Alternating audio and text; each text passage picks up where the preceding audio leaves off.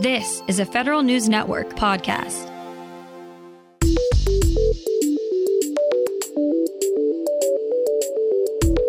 Coming up on today's Federal Newscast, the Air Force and Space Force are offering a day off for service members to get the latest shot. 3 agencies are teaming up to help veterans better understand their protections against employment discrimination. And the Biden administration is taking steps to require major federal contractors to reduce air pollution. Those stories and more in today's Federal Newscast.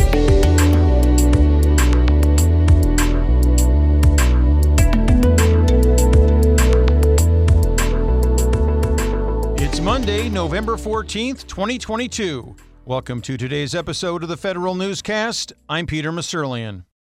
The Postal Service is falling behind on a plan to reverse its long-term financial losses, citing record inflation and what it calls unsustainable contributions to a federal retirement fund that covers some postal retirees. As for long-term resolutions to its finances, Postmaster General Louis DeJoy told the USPS Board of Governors that the agency is not expected to reach a final break-even point in 2023, as spelled out in the agency's 10-year reform plan. Notwithstanding that bad news, DeJoy says USPS has stabilized its workforce and is ready for the busy holiday delivery season. What should be in the forthcoming National Cyber Workforce Strategy? Some groups have put forward their top recommendations. Federal News Network's Justin Doubleday reports. The public comment period on the cyber workforce strategy closed earlier this month. The National Cyber Director's Office is now working through the initial feedback. Several groups say getting better data on the cyber workforce will be crucial to filling talent gaps. MITRE's Irv Lachow. In order to understand how well we as a nation are doing on this issue of cyber workforce, we need to understand the demographics of that workforce. And we don't actually have a good snapshot of that at the national level. The White House is expected to release the cyber workforce strategy at some point next year. Justin Doubleday, Federal News Network. The head of Customs and Border Protection, or CBP, has stepped down. Chris Magnus submitted his resignation on Saturday, and the White House said President Joe Biden has accepted it. Magnus was reportedly asked to resign by Homeland Security Secretary Alejandro Mayorkas. A former police chief in 3 states, including Arizona, Magnus had been on the CBP job for less than a year. There's been some progress toward IT modernization at the Office of Personnel Management, but it's still a major challenge for the agency. Federal News Network's Drew Friedman has more. OPM's Office of Inspector General says the agency still has obsolete applications and outdated infrastructure, but there are some barriers to making updates, such as a limited IT budget.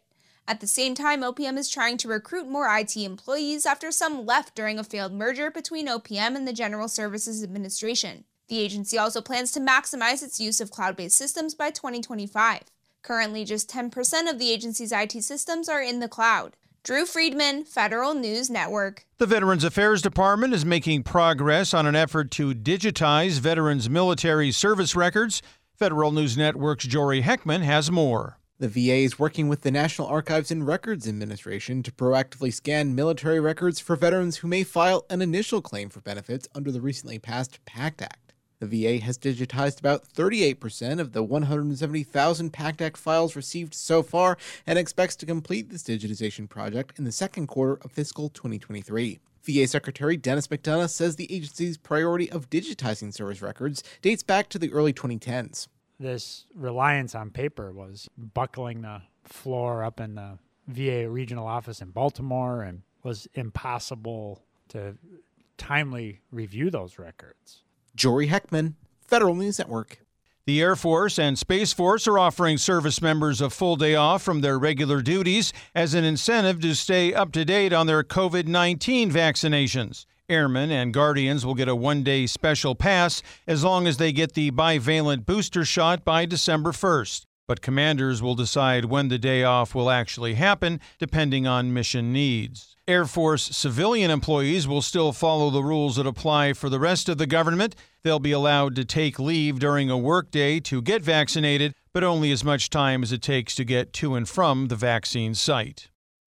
The Army is planning a new procurement to help move its intelligence IT systems to the cloud. It's called Army Cloud Adoption Technology Support Contract, or ACATS. The Army wants to use the contract for a wide range of services to migrate military intelligence systems to the IC's GovCloud and other platforms as more commercial cloud services get top-secret accreditation. The Army issued an initial request for information for ACATS last week. Vendors' responses are due by the end of this month. 3 agencies are teaming up to help veterans better understand their protections against employment discrimination.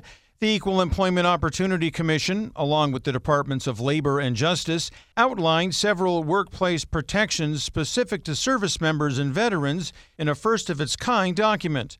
The document outlines veterans' protections against, for example, age, gender, and disability discrimination.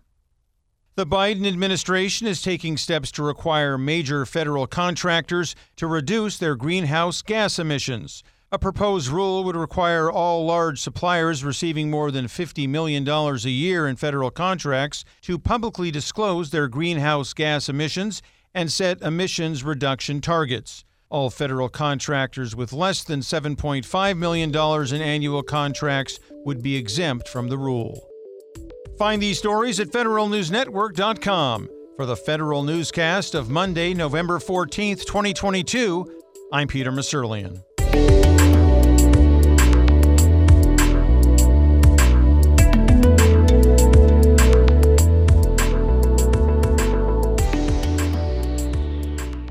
Reconnect with a carpool or vanpool. Even if you're commuting just a few days a week, Commuter Connections can match you with others that live and work near or at the same place as you. Prefer taking the bus or train? There's never been a better time to reconnect with transit. Plus, you have the added comfort of knowing Guaranteed Ride Home is there for any unexpected emergency for free. For more options, visit commuterconnections.org or call 1-800-745-RIDE. Some restrictions apply. Kristen here, reminding you not to do things. What I mean is, with same-day delivery for everything from gifts to groceries, you only have to do the things you want to do. To not do the other things, visit Shipt.com. That's SHIPT.com.